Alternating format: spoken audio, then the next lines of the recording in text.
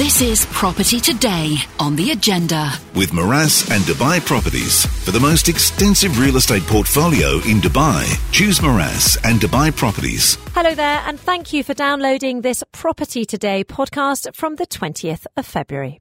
And on the programme today, alongside Mohamed Al-Wadir, the Wolf of Real Estate, we discussed all the top real estate stories hitting the headlines over the last week, including plans by Mohammed Al-Abar to build a $3.5 billion island project off the coast of Abu Dhabi.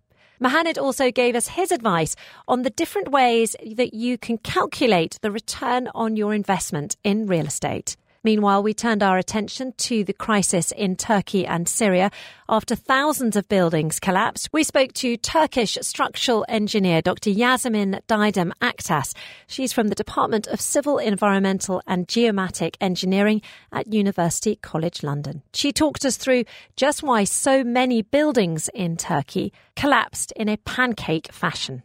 Plus, Mohamed Al-Wadir took all of your questions, ranging from where to invest and whether or not you can pull equity from an office building to buy a villa. This is Property Today on The Agenda. With Miraas and Dubai Properties. For the most extensive real estate portfolio in Dubai, choose Miraas and Dubai Properties. Hello there, welcome back to The Agenda. Welcome back to Property Today. It is our special real estate segment when we get to talk about all the big property stories making headlines with a very special co-host. Mohamed Al-Wadir, the Wolf of Real Estate, joins me in the studio. Hello. Always happy to be here. What a wonderful way to start the week. Well, it's always lovely to have you with us. I missed you last week. And especially when you're dressed in red. I am always in, yes. The famous poster picture.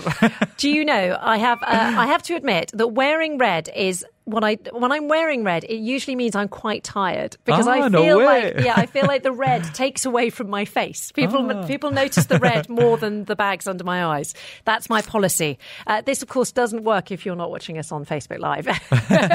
So tune in to Facebook Live. Tune in to Facebook Live, and then you'll get the gist of the conversation. But how was last week when I was away? Very good, and yes. The whole week was super busy. Yep.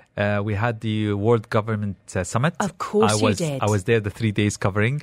Yeah. And also we had the International Property Show. I know we're going to cover that. We're definitely covering that in a minute. Yeah. And I had to do also a couple of interviews with Forbes magazine because they asked me to interview the Minister of Housing of Egypt. So they wanted somebody who's a real estate expert. All on the same day on Monday, by the way. Oh my gosh, Monday must have been exhausting. So you did two radio shows. Interviewed the head of housing in Egypt. IPS and the Government Summit. And the World Government Summit. What were the big topics at the World Government Summit from a property perspective? They actually covered all aspects of life in terms of technology, sustainability, social improvement. And it all impacts real estate directly or indirectly. Because, I always say people don't buy real estate, they buy the lifestyle. So when you tackle all of these aspects, you're definitely affecting or impacting real estate in some sort. And it was beautiful organization. I mean, well done. Again, they nail it every year. This was the 10th edition and they've done a remarkable job. They've got a very impressive list of speakers. It was so weird walking around and I'm just rubbing shoulders with ministers, with top celebrities. It was amazing. All the VIPs were there during the days. And you know what? Despite the fact it was so crowded, it was extremely well organized. Yeah. And the sessions were really, really rewarding and fulfilling. Sometimes you go to these seminars or conferences and the content is not quite, it's just a bit boring. It's not inspiring. It's like, I know this, I've heard this. They're just saying it in a different way. There were a lot of really inspiring sessions, amazing messages. And it just makes you feel more optimistic about the future. Yes. Well, I mean, what's fantastic is you bring all these brilliant minds together and they're in lovely surroundings, but so they get plenty of opportunities to have, to have fascinating talks that will then prompt more ideas. And to collaborate, to come up with ideas that they can implement on the ground. And the emphasis on technology was phenomenal. I mean... Did you talk about ChatGPT with everyone? Everybody was talking about it. All the sessions were bringing it up, which was very impressive. Even presidents... Elon Musk, Sheikhs, of course. Elon Musk, everybody mentioned it. Yeah. So, well, do you know, I read an article over the weekend that pointed out that one of the only people or one of the only big tech companies that hasn't talked about it is Apple. So We haven't heard anything from Tim Cook about ChatGPT. They haven't brought anything out. Obviously, Microsoft have brought out their Bing. Yes. What's it called? The Scribe or something? Yeah, the equivalent of ChatGPT. Yeah, and ChatGPT is just crying out for a rebrand. Honestly, they've got to change the name. They have to change the name. They have to change the name. I think they're definitely working on something. They must be. Yeah, they must but be. They're doing it the right way. They're keeping it undercover, and then suddenly they'll come up and wow the whole world. I have to say, Siri's really irritating. So I hope it's not Siri. Yeah, maybe they come up or maybe upgrade Siri.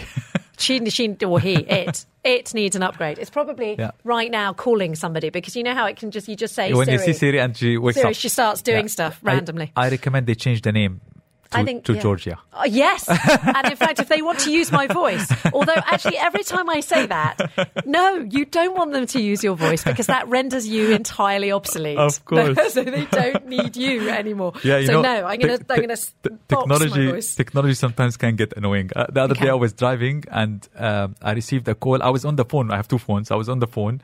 And then being driven, note. And then, of course, it was on I had the headphone. Yeah.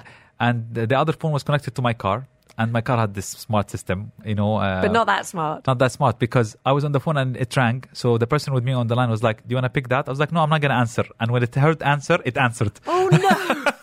So I had two phone calls. 2 calls. And they're 2 clients. Two important people. I couldn't keep them together. You couldn't, oh gosh. So it was very embarrassing, yeah. Oh my goodness. Okay, now tell me about this new project that Mohammed Al-Abbar has announced. $3.5 billion. Yes. Abu Dhabi. It's off the coast of Abu Dhabi. It's going to be called Rahman Island. Rahman Island, yes. Yeah. It's a very impressive project. Which I think is fulfilling the demand for such waterfront projects, luxury projects. Yeah. As we've seen last year, the demand for luxury projects was at its peak. We believe that momentum will continue. And again, as we're always used to Dubai and the UAE, they just captured the opportunity, launched this project. And it's going to be really impressive. It's developed by Eagle Hills, which is renowned to be, or claimed to be, like a replica of Emaar. Okay. Because it's run by Mr. Al-Abbar. So it's definitely going to be a project to watch for. A good, reliable one to invest in. Yes. So I'm still having conversations with my husband over the weekend as to whether or not we're missing a trick, and that Abu Dhabi, now that Dubai has become relatively unaffordable on a villa level, if you want a 4-bedroom family home, it sort of feels quite unaffordable now. But Abu Dhabi doesn't. And so maybe it's time to get in Abu Dhabi. Yeah, there is potential there for sure. But honestly, what you said about Dubai is not completely correct, because, for example, they're our sponsors and we love them. But Dubai Properties, for example, offers a lot of opportunities for people to buy really decent, well-sized, high quality within beautiful communities, villas. Mm-hmm. So you have projects like Mudun. You have Arabella, for example.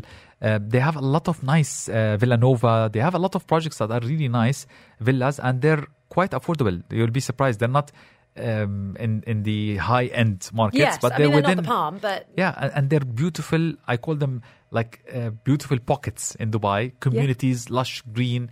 And they're situated and built for families to enjoy. And they're still very affordable. I won't start heading down towards the capital then. I will keep the commute would be a pain in the I think it will be a pain, to commute. Until they build until Etihad Rail's running, and then you can whiz backwards and forwards on the train. Exactly. That would be nice. Yes. I'm looking forward to that. Okay, how about the Dubai Future Foundation signing an agreement with the Massachusetts Institute of Technology? MIT, yeah. They're launching the Middle East's first ever Sensible City Lab. That's a sort of global MIT initiative that researches and tests pilot projects for planning urbanization and the rapid growth of cities. Is this must be something you're involved in? Not directly. Yeah. But I think it all fits very well with the Dubai Master Urban Plan for 2040. Okay. This definitely was brought into the picture just to validate whatever plans are being put in place by an institutional, well-renowned organization or institute like MIT to come and just validate these plans. Because I always say, if you want to do things right, it has to be fact-based. You have to research it, vet it, validate it to ensure that it's going to do what you expect it to do. And this is the Dubai way now. They always do things on a fact-based manner. So, and again, going back to last week, the summit, the emphasis on the importance of data and knowledge and was very prominent throughout. So not just sentiment. It's like, no, we look at the graphs. Yes. We look at the maths. So this is, I think, was brought in as an initiative to complement the Dubai Urban Plan, which is, again, a very promising plan for a very promising city to make it even more human scale, more green, more sustainable, more safer and more rewarding for people who want to invest or live in it. Yeah, so they're calling it the Sensible City Lab. They could call it the Sense Check City Lab, I think. Yes, but it gives you a sense, But gives you a sense of what you expect. They should have come to us for the. We're good at marketing. We're good at this. We can come up with names. Sense Check City Lab. So it does exactly what it says on the tin. Okay, let's talk about the International Property Show, which does do exactly what it says on the tin. This is your bread and butter, a property show. There are two mega events that happen for the industry. One of them is Cityscape, and the other is the IPS, International Property Show. I think this was the 19th version of the IPS, and it was again, it gathered all the industry stakeholders, developers, service providers, investors. Everybody was there. The whole community. And under the supervision of Dubai Land Department and endorsement of Dubai Land Department. So it was a very successful event, a lot of attendees, a lot of interactions. It was also good for us to go and just see everybody in one day. Sometimes I wish I have the time to go visit everyone. They were all there and I just got to meet everybody at one go. Yes, I describe it unfairly as shooting fish in a barrel, which is certainly not how you should see networking, but it is the quickest way to do it. And it was a very good experience. I mean, from people listening, if you wanted to, for example, buy a property to live in it or for investment, that would have been a good place. If you wanted to even consider options abroad, because the show also hosts a lot of international players to come and display their projects or their services. So it was a good idea also to have them there, ask them direct questions about their market, the pros and cons of investing in these markets, the opportunities available. So it's always different. I know technology helps. You go and research or ask ChatGPT or Google for information about any market if you want to invest in. But it's always different when you meet the people, coming there, participating, and you just talk to them. So there were a lot of countries participating with great opportunities for investment. And also they had local developers. And as I mentioned, Dubai Land Department was there also.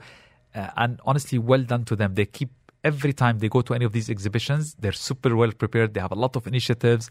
They're embracing technology a lot, sustainability, transparency in data. They're coming up with a lot of initiatives, which is very assuring when you have the policy setters working hard to cement the legal framework and the infrastructure for an industry like the real estate industry in Dubai. Yeah. It's very fulfilling and very assuring for us, as part of that community, ultimately, as business. Partners of this industry, as stakeholders in this industry. So it sends a very good message. They were there, very active.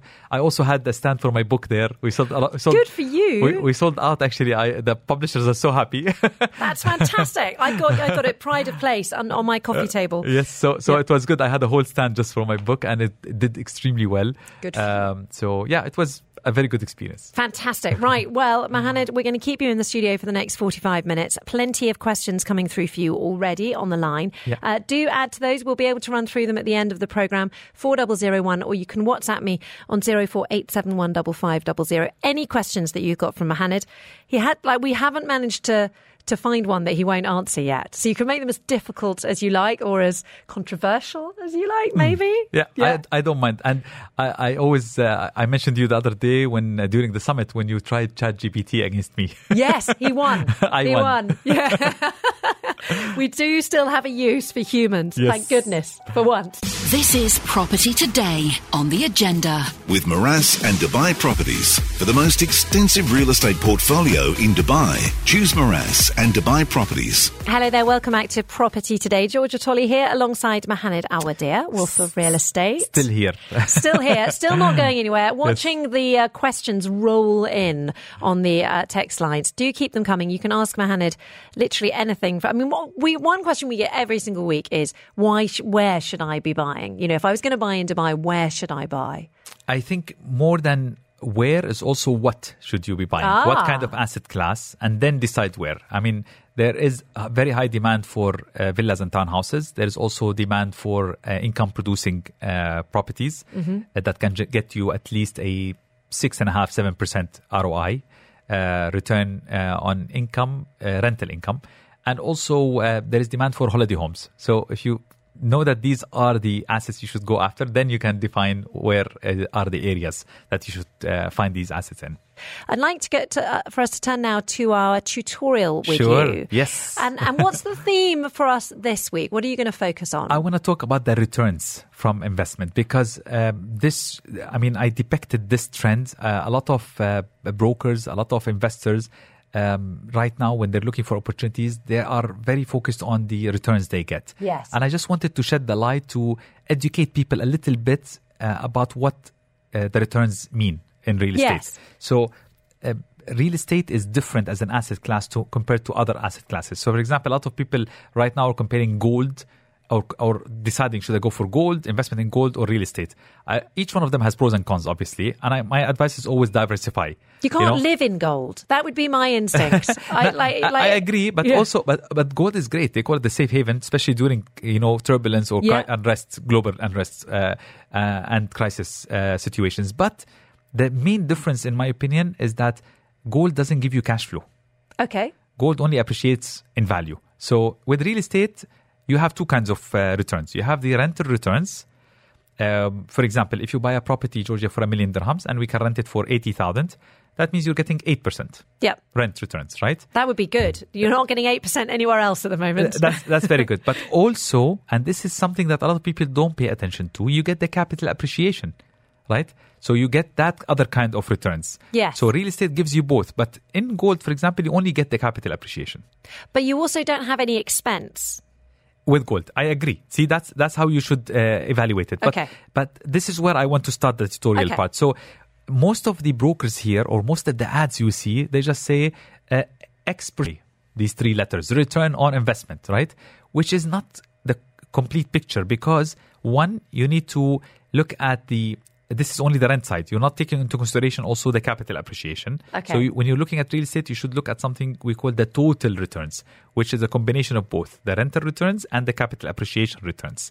Now, when you look at the rental returns, you should also, as you correctly mentioned, deduct all the operational expenses, like a business, right? So when somebody tells you, and this is a watch out, just for everybody listening, when you see an ad that says 8% ROI, so they're only telling you about the rental returns, not the capital appreciation. And because it's harder to calculate, right? But when they tell you 8%, you need to understand that this is also gross. It's not net. So you have to ask, is this net or gross? 99% of the time is the gross. Yeah. And according to the asset type, the net could vary. So for example, if I'm telling you that this is 8% on a villa, which is very rare to find, it's a very good thing because the net could be maybe 7% because the service charges, the fees of, that will go into an annual expenses are relatively less compared to apartments. So if you tell me 8% gross in an apartment, I might say it's 6%. Because you've got to pay service charge. You have to pay service charges, property management fees, insurance fees. If the unit is vacant, right, you have to also account that deducted as an expense. You have to pay for maintenance other than service charges, like regular maintenance. And often, if you're renting an apartment, do you often have to pay for the air conditioning for your tenants as well? Sometimes. If it's part of district cooling and they don't have sub-meters, then it's something that the owner has to shoulder or pay. So, but for example, if we go to a hotel apartments, there, if I tell you 8%, maybe the net could be 4 or 5%. Because they're taking higher fees. The fees are very high. Yeah. So this is part of the education I would like to shed the light on. So now, just to clarify, when you hear ROI, please understand that this is only for the rental and most of the time it's gross. So you need to do your math and get the net. And also you need to take into consideration the capital appreciation expected. And real estate on the long run enjoys this. I know our parents, grandparents, everybody keeps saying, I bought this house 30 years ago. Look how much, or this land or what. They always, brag about how much it went up. It's always gone up by 10 at least. So that's the capital appreciation, which you need to factor in. So this is the typical or level 1 understanding. There's another thing I just want to shed the light on very quickly, which is the return on equity or return on cash. This is very rare to hear about. And this is typically linked to properties that come with an in-house payment plan. Let me give you an example. So if I told you right now there is a property for $1 million dirhams and it's renting for 80,000 dirhams, you're going to tell me that's 8%, right? Yeah. Gross, as we learned, Gross. right? Now, if I told you you don't have to pay the $1 million up front, you pay it over 10 years, which means the first year you have to pay how much? 100,000, right? But you're getting 80,000 rent. Yes. So what's your return on the cash you paid so far, on the equity? Or That's the like 80%. 80% return Yeah. on that amount on cash, right? Which is phenomenal. I don't think Yes. any investment can get you Ever. that, right? Now, you'll tell me what happens to the other 900,000. You know what? Put it at a bond scheme. National bonds are Something giving you now safe. like 5%. So imagine your money is making you 5%. Yeah. Plus, you're making the 80% on the money that you invested, which is incredible in terms of returns. Right? And do they do those deals here? Yes. This is why I'm sharing this on this show, because this is not theory. In Dubai, we have offers, we have projects that are ready, by the way. I'm not talking about off-plan, because off-plan, you're not going to get the 80 in the example I mentioned. I'm talking about ready properties, Georgia, that you can buy with a payment plan that goes from 2 up to 5, 7 years even. And they're rented. So imagine you get returns on the cash you pay, and you can keep that extra cash invested in a safe instrument that gets you also returns. So this way you get the maximum out of your money, right? So I'm going to get into trouble for asking this question from the team in the control room. No, Sure. because I'm already a minute over. Sure. But what's the catch? There must be a catch. The only catch, honestly, these units typically come with a slightly higher price. That's the only Okay. catch. But not high compared to what the banks will charge you as an interest rate.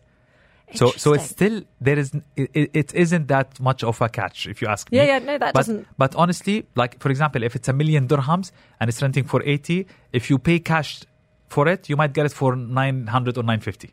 Mohanad Al-Wadir there, Wolf of Real Estate, talking about returns on investment in real estate and those amazing deals that you can find in Dubai. My next question to him will be, where do you find them? This is Property Today on the agenda. With Morass and Dubai Properties. For the most extensive real estate portfolio in Dubai, choose Morass and Dubai Properties. Hello there, welcome back to the agenda. Welcome back to Property Today. Mohanad Al-Wadir, Wolf of Real Estate, in the studio. So many questions for you about this. What was it? What were we saying? Return on cash or equity projects. Where where are these mythical? I'd say mythical, but they're real. Yeah, these they're mythical, real. They're not theory. So look, and they were emerging a lot during the downturn. Yes. Now, as the market is hyped up, or Yeah. is going through a phase of recovery, positive The recovery. I would say. waves. We don't say bubbles. We say Yes, waves. waves. I think they've become less because it's a seller's market, but there are still options. I mean, I told you when we were off air that there are some in Dubai land, one bedrooms that go for almost like 500,000 dirhams or less, ready, rented, and you pay over 7 years. There is an option in Jumeirah Village. I know it's a very circle, which is a very popular area. Very popular area. With a 5-year payment plan, ready, rented. They go for like 600,000 for the one bed, and you pay over 5 years. And there is in Business Bay, it was ranked actually the top community or district in Dubai last year in terms of number of transactions. So there is an option there for offices, shops, and even apartments with a payment plan ready. Goodness. So, and these are directly funded by the sellers. And the buyers will get a title deed in their name locked against a payment plan.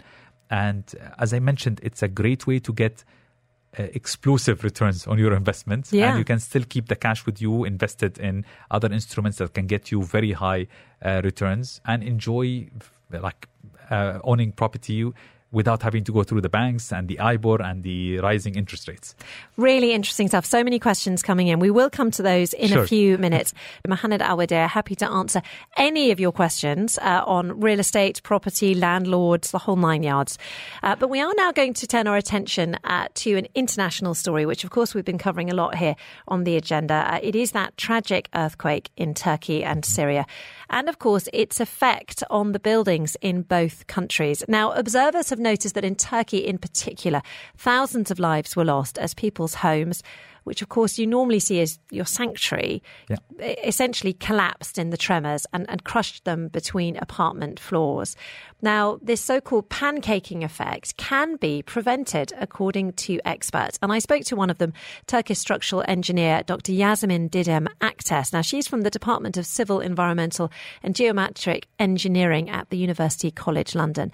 I asked her, when I spoke to her late last night, whether it's possible to prevent buildings from collapsing in these really severe earthquakes like the one that we saw the week before last. Our knowledge of earthquake engineering is quite sufficient to build buildings that can resist earthquakes of very large magnitudes as well. It only requires for you to understand the context very well, the requirements for a building, the site conditions, and so on and so forth. But definitely we do have the technical and scientific know-how to be able to design buildings that would be able to withstand any earthquakes, really. What kind of construction techniques are used? Because I think for lay people, we can't sort of imagine how you would stop concrete slabs collapsing. For concrete buildings to perform better and to avoid these pancaking style collapses, one definitely needs to be focusing on the column beam connections. So the connections of different load, components of the load bearing system needs to be very, very well.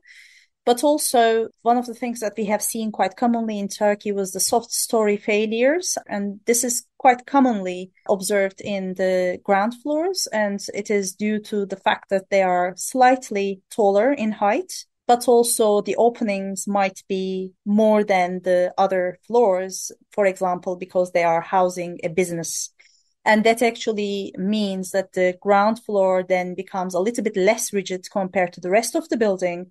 And therefore, the damage concentrates there, initiating the collapse of the entire building. How about when you get even bigger buildings? Are there things like dampeners, or are there clever ways in which you can design buildings so that they can withstand heavy shaking? Absolutely. There are a lot of advanced techniques that we can use to be able to dissipate the energy and isolate the building.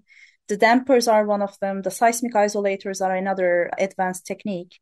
But also, if you are actually designing quite a tall structure, for example, a steel system that actually accompanies the concrete structure in such a way that it actually has diagonals and therefore the entire lateral stability of the building is improved, can be also a much cheaper solution that can actually allow us to go quite high in a seismically active area. You mentioned cost there, and I imagine that quite frequently to construct earthquake-proof buildings, the reality is that they're going to be more expensive. Yes and no. I think if one doesn't push the limits too much, i.e. if you do not choose to build on a ground that actually isn't very suitable or, would require some advanced techniques pushing therefore the cost up, or if you do not essentially try and go very, very high, an earthquake, a seismically resistant building doesn't have to be massively costly. As I said, we have a perfectly well-established know-how to be able to make these buildings, be feasible for us. But of course, engineering is all about pushing the boundaries as well. And especially in large cities, you tend to build quite high buildings, etc., or try and use the land in a more efficient way. And of course, in those cases, you therefore need to expect some cost implications. Can buildings be retrofitted to make them earthquake-proof, or is that also expensive? Well, it is expensive, but it is definitely quite possibly not as costly as demolishing an existing building and then rebuilding it. Depends, of course. One needs to look into the numbers. But we often really opting for using the existing structures, retrofitting them and using them again, because they are, as I said, often less costly, but also they are less costly from a carbon point of view. So every building that we have in our cities actually has some sort of an embodied carbon and energy footprint. And it's also very, very important that we preserve that footprint by reusing these structures. And again, retrofitting an existing structure to make it more seismically resilient is something that we do know how to do. And therefore, we should be exploiting this sort of opportunities more rather than essentially getting rid of every single building every 5 years to build either some buildings that are more resilient or look nicer, etc. How do you retrofit a building? The techniques that you are going to choose to retrofit a building would require a very thorough understanding of the condition of the building first, the residual load-bearing capacity of that building, and the problems of that building, construction system, and so on and so forth. So for us to be able to answer this question, we definitely would need to study the building quite thoroughly first. But of course, there are a number of methods to do this. For example, the FRP, strengthening, jacketing, increasing the sizes of various components of the load-bearing system, etc. Once we actually understand the structure, we need to see where it stands within the spectrum of seismic resiliency, and then therefore design accordingly. Of course, what we saw in Turkey was thousands of buildings collapse. What does that tell you about the construction of these buildings? There must be something that definitely compromised the seismic safety in those buildings. I mean, obviously these are early days. We haven't been to the site and we haven't studied the damage in the buildings, etc. But we can confidently say that there was something that was not as desired or as planned with those buildings. Because if the Turkish code was followed, the buildings should have withstood the earthquake that hit the area some 10 days ago. People who live in the area, people who are living in Istanbul, which I understand is also, seismologists suggest that there could be an earthquake in the Istanbul area soon as well. People must be incredibly scared about the buildings that they're living in, whether or not they can be trusted not to collapse around them should there be another earthquake. What would you like to see change in the design of buildings and indeed cities in earthquake zones like Istanbul, like around Aleppo in Syria and Antalya in Turkey? There are a number of things. First of all, we definitely need to ensure that the code is enforced more thoroughly and more systematically, because this unfortunately isn't the case. But also, I think countries like Turkey are under pressure of growing because the population is growing and the cities are constantly growing, etc. But we, as a seismically active country, we can never lower our guards. And this seismic resilience and any sort of disaster resilience really should be embedded into our urban design, which unfortunately isn't always the case. For example, in Istanbul, we know that an earthquake is going to hit. It's not a question of if, but it's a question of when. And when that happens, unfortunately, we expect a big disaster as well. But there are no very large areas where people could gather together in the eventuality of such a disaster. We need to have really good access routes and sort of a planning so that we can actually steer people in those directions, etc. So the disaster preparedness actually require a lot of scenario studying and a lot of scenario development, etc. And all these need to be embedded in the urban design. So Turkey, therefore, needs to make sure that this sort of disaster preparedness considerations are embedded into its institutions and into its urban design. That was Dr. Yasmin Didem Aktaş. She's from the Department of Civil, Environmental and Geometric Engineering at the University College London. Mahanid Al-Wadir, Wolf of Real Estate, also in the studio with me here. I mean, so we heard there from Dr. Aktaş talking not just about supporting the buildings, but of course, you know, urban planning, the need to design urban planning so that you do have safety zones for people when they need to flee their buildings when there's going to be earthquakes. I agree. And I think as humans evolve and cities also have to evolve, and these natural crises or these situations actually educate us and educate cities and governments to learn from them and be more prepared for the future. And it's very sad what's happening in Turkey and in what happened in Syria and all over the world. And I think it's a lesson for everybody to start building safer and more sustainable cities that can withstand any kind of natural disasters or challenges. Absolutely fascinating conversation there with Dr. Akhtas about the measures that can be taken to prevent buildings from falling down in earthquakes. This is Property Today on the agenda. With Miraas and Dubai Properties. For the most extensive real estate portfolio in Dubai, choose Miraas and Dubai Properties. Okay, welcome back to Property Today. Georgia here alongside Mohaned Al-Wadir, Wolf of Real Estate. And we are into the Q&A session, and it's going to be fast and furious. Short and sweet. Short and sweet is another way of looking at it. Mohaned, can you recommend a project with a good payment plan? I mentioned 3. They should listen to the podcast and they'll find them. That's fast. So thank you very much for that question. Prasanth has come in saying, are there any restrictions for non-UAE nationals buying property? No, Dubai welcomes in the freehold areas anybody from any nationality. They can buy and own 100% freehold. Okay, MJ says, good morning. How do I find a reputable real estate developer? Start with Miraas and Dubai Properties. And if you need more, just get in touch with me and I'll recommend. Okay, anonymous person here says, hello, I'm a small business owner. I own an office outright. Can I use it as collateral to get a mortgage for a villa? How much can I get out of it? Basically, you need to get in touch with the bank. They'll conduct their own valuation. Based on that, they can tell you how much you can release equity from that office based on the valuation. And then you can use that cash or funds into buying any property you want. Okay, this person, also anonymous, what are the popular areas for property investment in Dubai?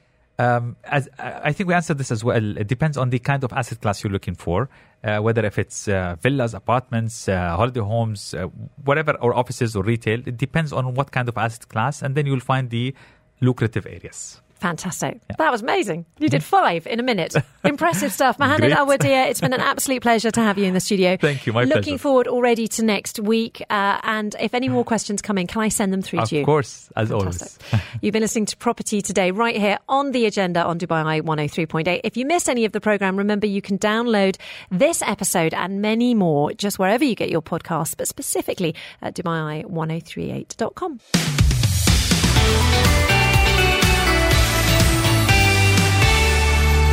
You've been listening to a podcast of Property Today. Make sure you don't miss the next show, which is broadcast live at 11 a.m.